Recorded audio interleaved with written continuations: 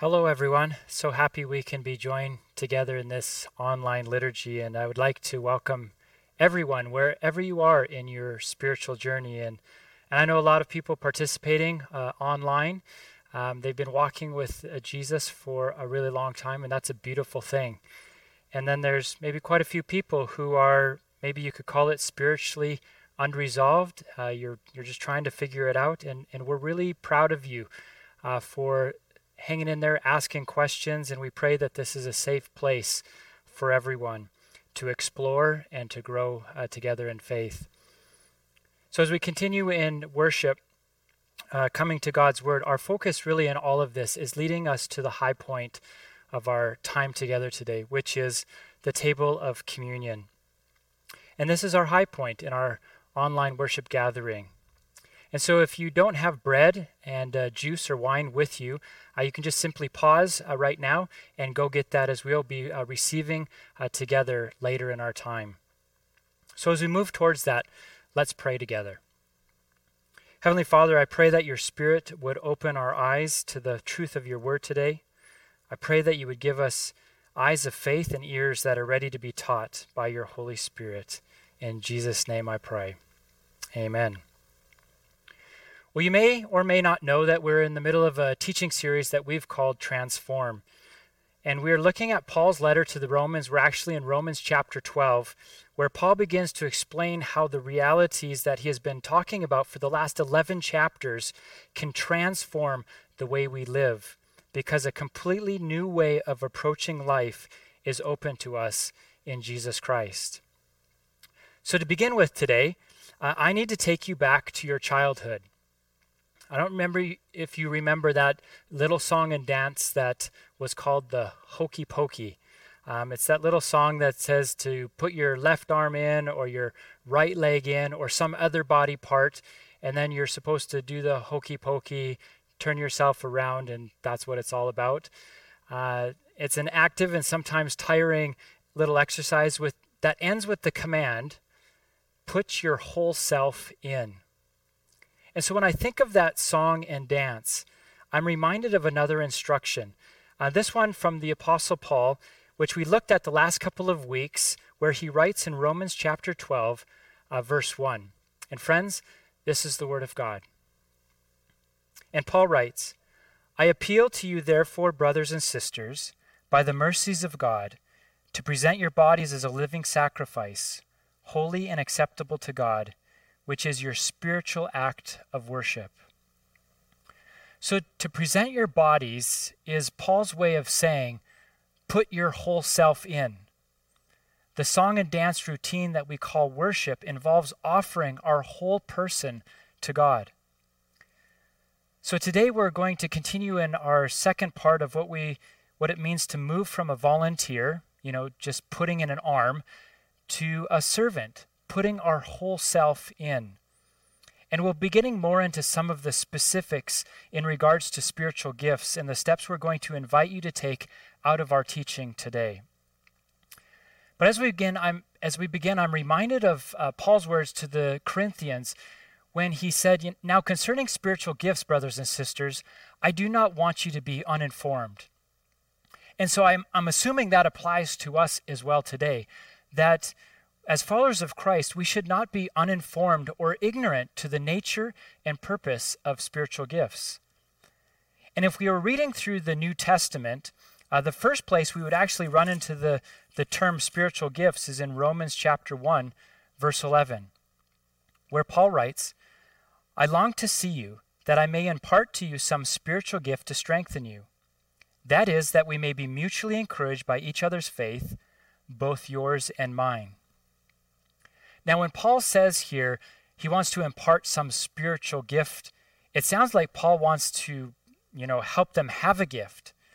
But the text actually means that he wants to give them the benefit of his gift. So he's basically saying, I long to see you so that I can use my gifts to strengthen you. Spiritual gifts are for strengthening others, meaning gifts are given to be given.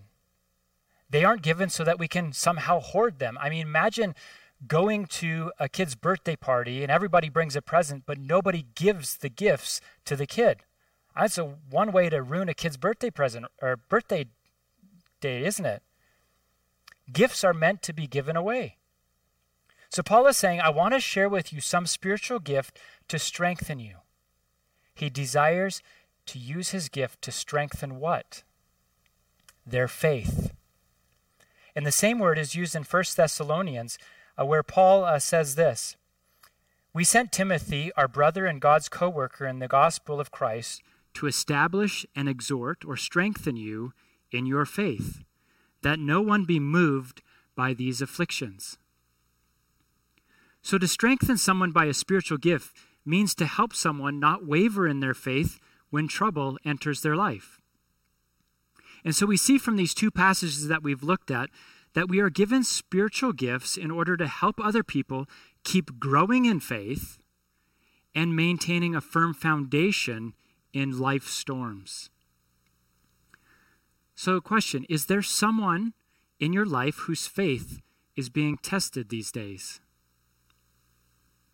Like all of us, right? But who in your life is struggling? And I want you to think about this. God most likely has given you a spiritual gift uniquely suited to strengthen that person. Now, I think it's important not to worry too much about trying to figure out what my spiritual gifts are before I start using them. Meaning, if you're a kid or a teen or you're new to faith, don't worry so much about whether you can say, that's my spiritual gift, teaching or mercy. Just think, the reason we have spiritual gifts is to strengthen other people's faith. Maybe here is someone whose faith is struggling. How can I help him or her? Well, do or say what seems most helpful. And if that person is helped, you may have discovered one of your gifts. So for instance, maybe you went on a walk with somebody and you kind of connected with the trouble that they're kind of walking through in life, and you were able to kind of lift their hope. You may have the gift of empathy. Or maybe you invited someone over to your home because they were new or they were alone. You may have the gift of hospitality. You see, I really believe that not knowing what our spiritual gifts are is the biggest problem. I think the biggest problem is not really having a desire to strengthen other people's faith. Because as human beings, we are way more prone to tear down than to build up.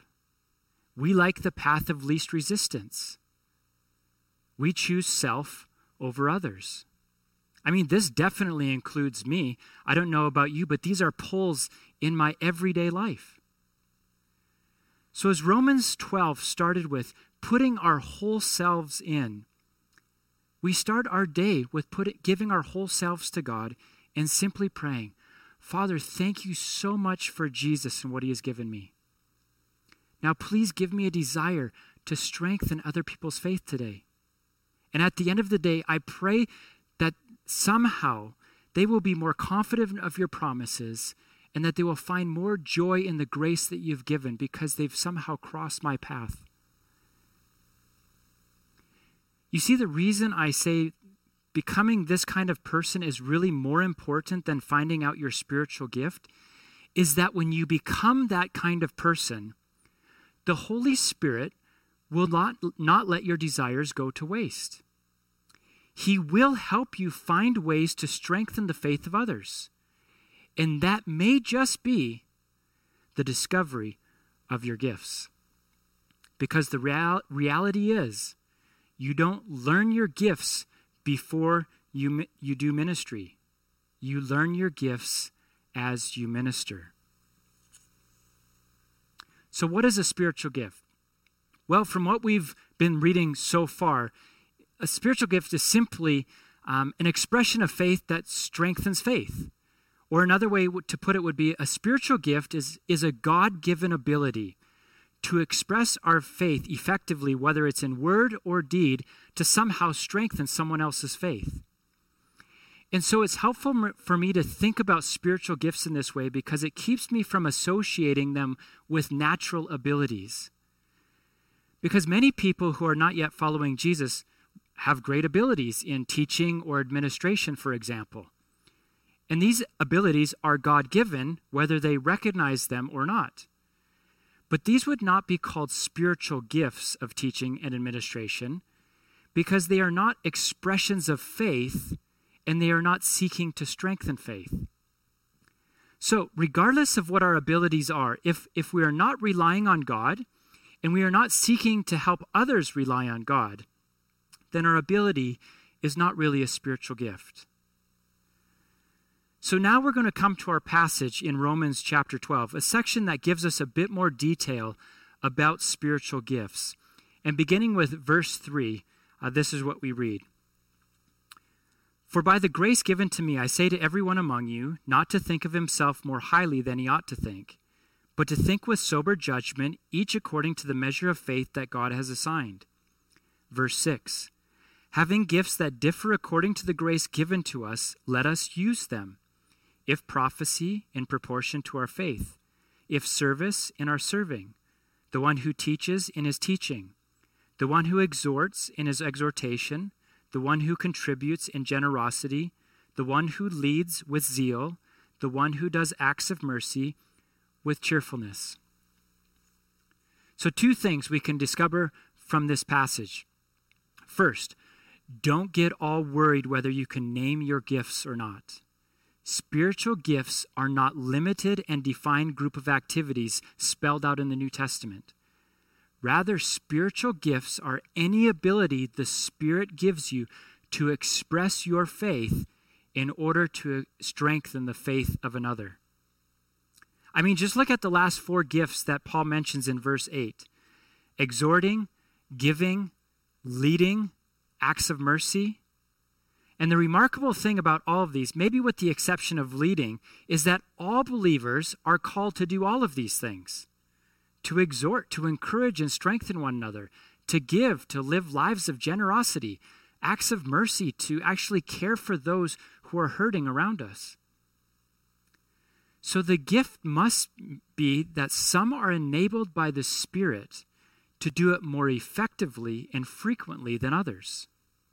So really, any virtue at all in your life, which you feel you are empowered to do with passion, that helps others, could actually be considered one of your gifts.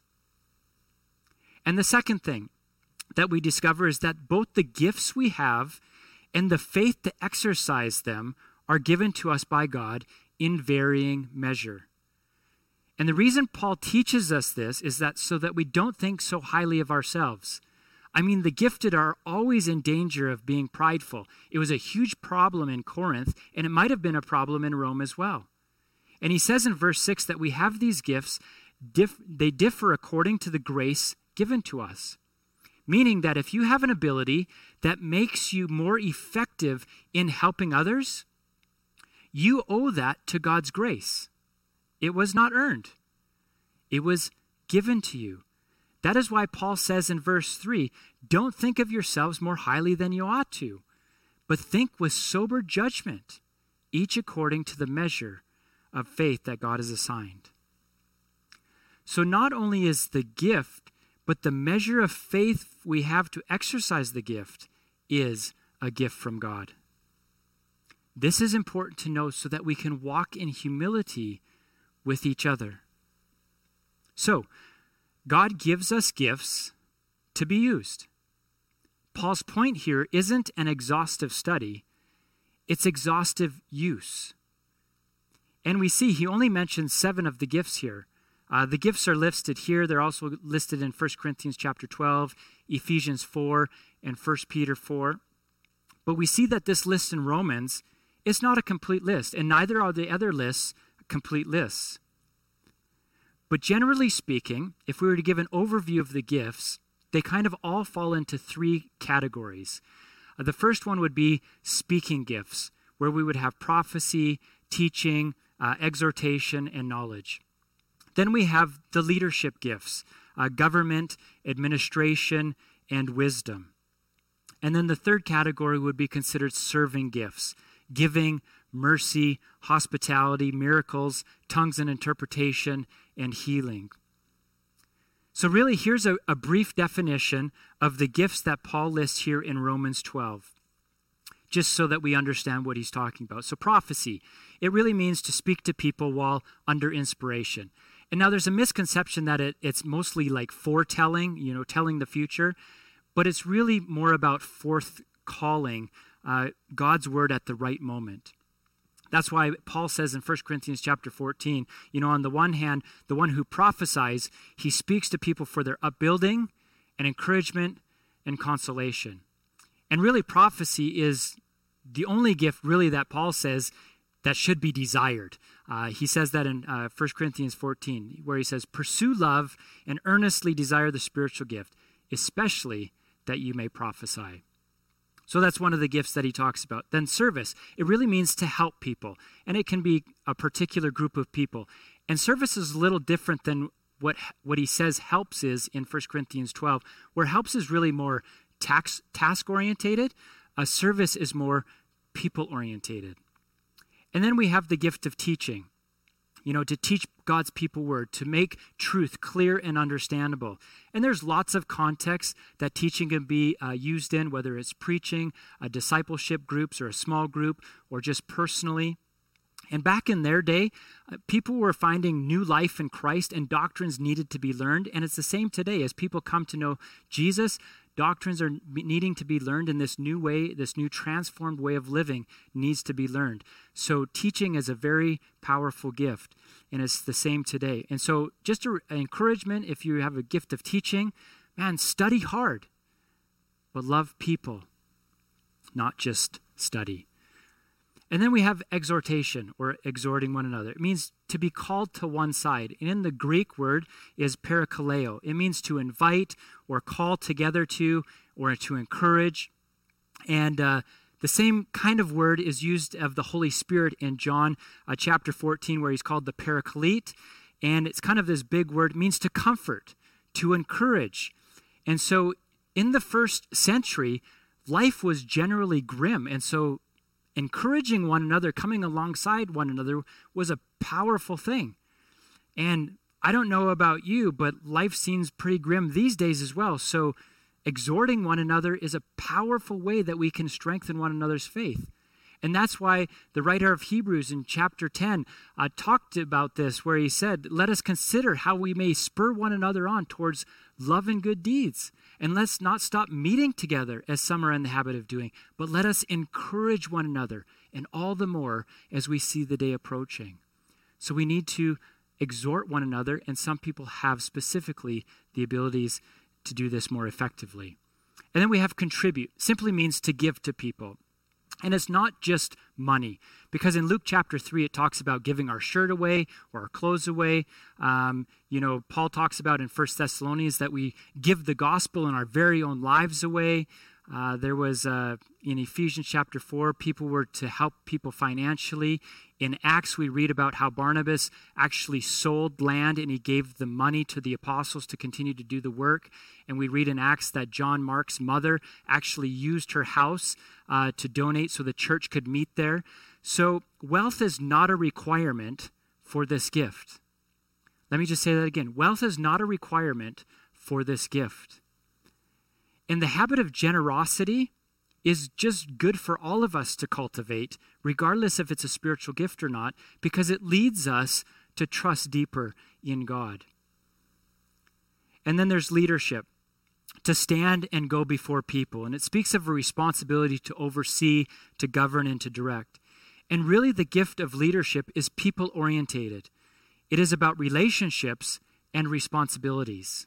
So if you have this gift, you will display a heart that cares about the people and a commitment to move them forward. And then acts of mercy is the last one that Paul speaks about here, to show God's mercy to people. So people with this gift are often moved to work with the poor, the sick, the addicted, the prisoner, the weak, the elderly, and so on. And really compassion fills your heart for those who are hurting. And you serve these people because you care so deeply about them. And so this is really just a quick overview of the gifts that Paul lists here. And really, to wrap up, I think Peter gives us a great picture into spiritual gifts that will solidify what we've been learning today. So in 1 Peter chapter 4, verse 10, we read this. As each has received a gift, use it to serve one another, as good stewards of God's varied grace. Whoever speaks, as one who speaks oracles of God. Whoever serves, as one who serves by the strength that God supplies, in order that in everything God may be glorified through Jesus Christ. So remember, each one of us has received a gift. Gifts are not for a few, but for all. And every believer has abilities which the Holy Spirit has given for the purpose of strengthening other people's faith. And it is one of the great joys of following Jesus when you can discover what your gifts are and pour yourself out to others using your gifts. And the best way to find them is to desire to be God's instrument in bringing about faith and joy in other people. And then second, I want you to picture a house that is filled with many talented stewards who are given the owner's resources to administer. And the picture is the church is the house, and the stewards are all of us. The various talents are our varied gifts, and the resources are God's grace. And the administration is the exercise of our gifts. And we are called to be stewards of God's grace. So that's the way that we should think of our responsibility in the church, all of us. We are recipients of grace, and it is our duty to give out that grace to others. So what should be happening at Southview Church is that all of God's stewards, all of us, should be waking up more and more to God's grace that we have in Christ, and finding more and more ways to creatively give out that grace to each other and to those outside by the use of our spiritual gifts. Now, to what end is this all for?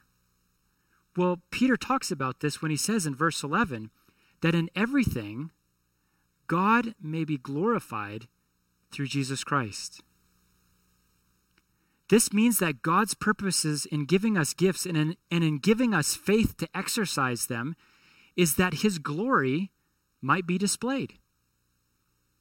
He wants us and the world to marvel at him and think that he is fantastic. And there is nothing more thrilling, more joyful, more meaningful, more satisfying than to find our place in the eternal unfolding of God's glory. And so to help you in that journey, on our website, we've created a link to Right Now Media Study for you to dig in deeper into this topic of spiritual gifts. And it's called Discovering Ourselves Design. Because we know we just can't cover everything in the time that we have here together.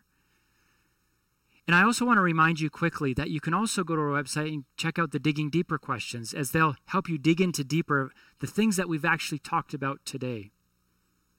And just because we like you so much, we're going to throw in, and on top of that, all of that, free of charge, a spiritual gift assessment test that you can download and take, which may help you understand more fully how God has gifted you.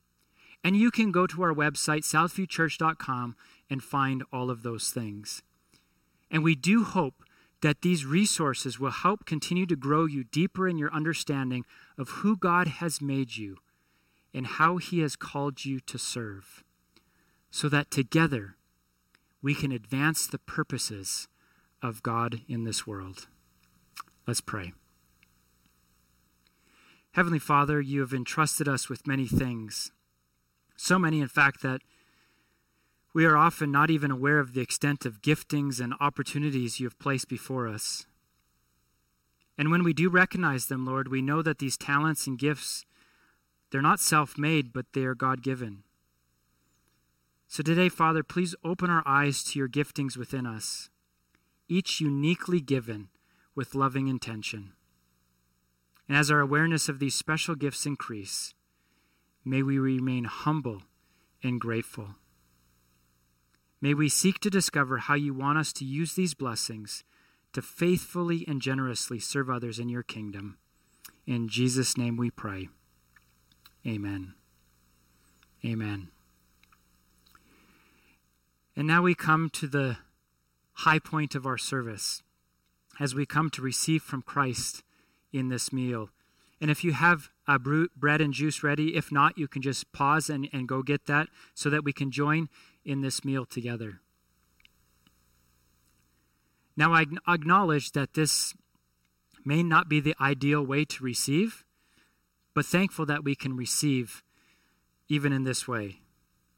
And so in this meal, we are remembering and proclaiming the death of Jesus. And through the work of Christ's Spirit, we are being spiritually fed in this bread and cup. And so, Father, we ask that you would feed us today in this meal. And so taking your bread,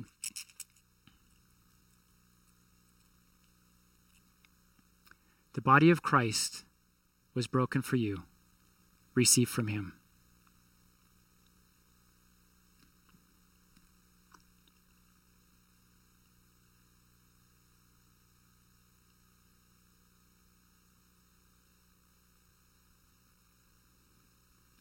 And then taking the cup,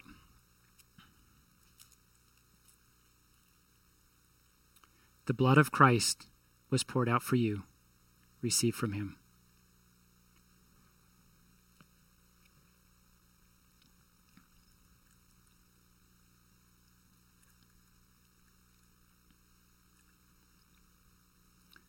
Amen. So having received from Christ in communion, you are now sent by him into this world as his ambassador. Now go and serve.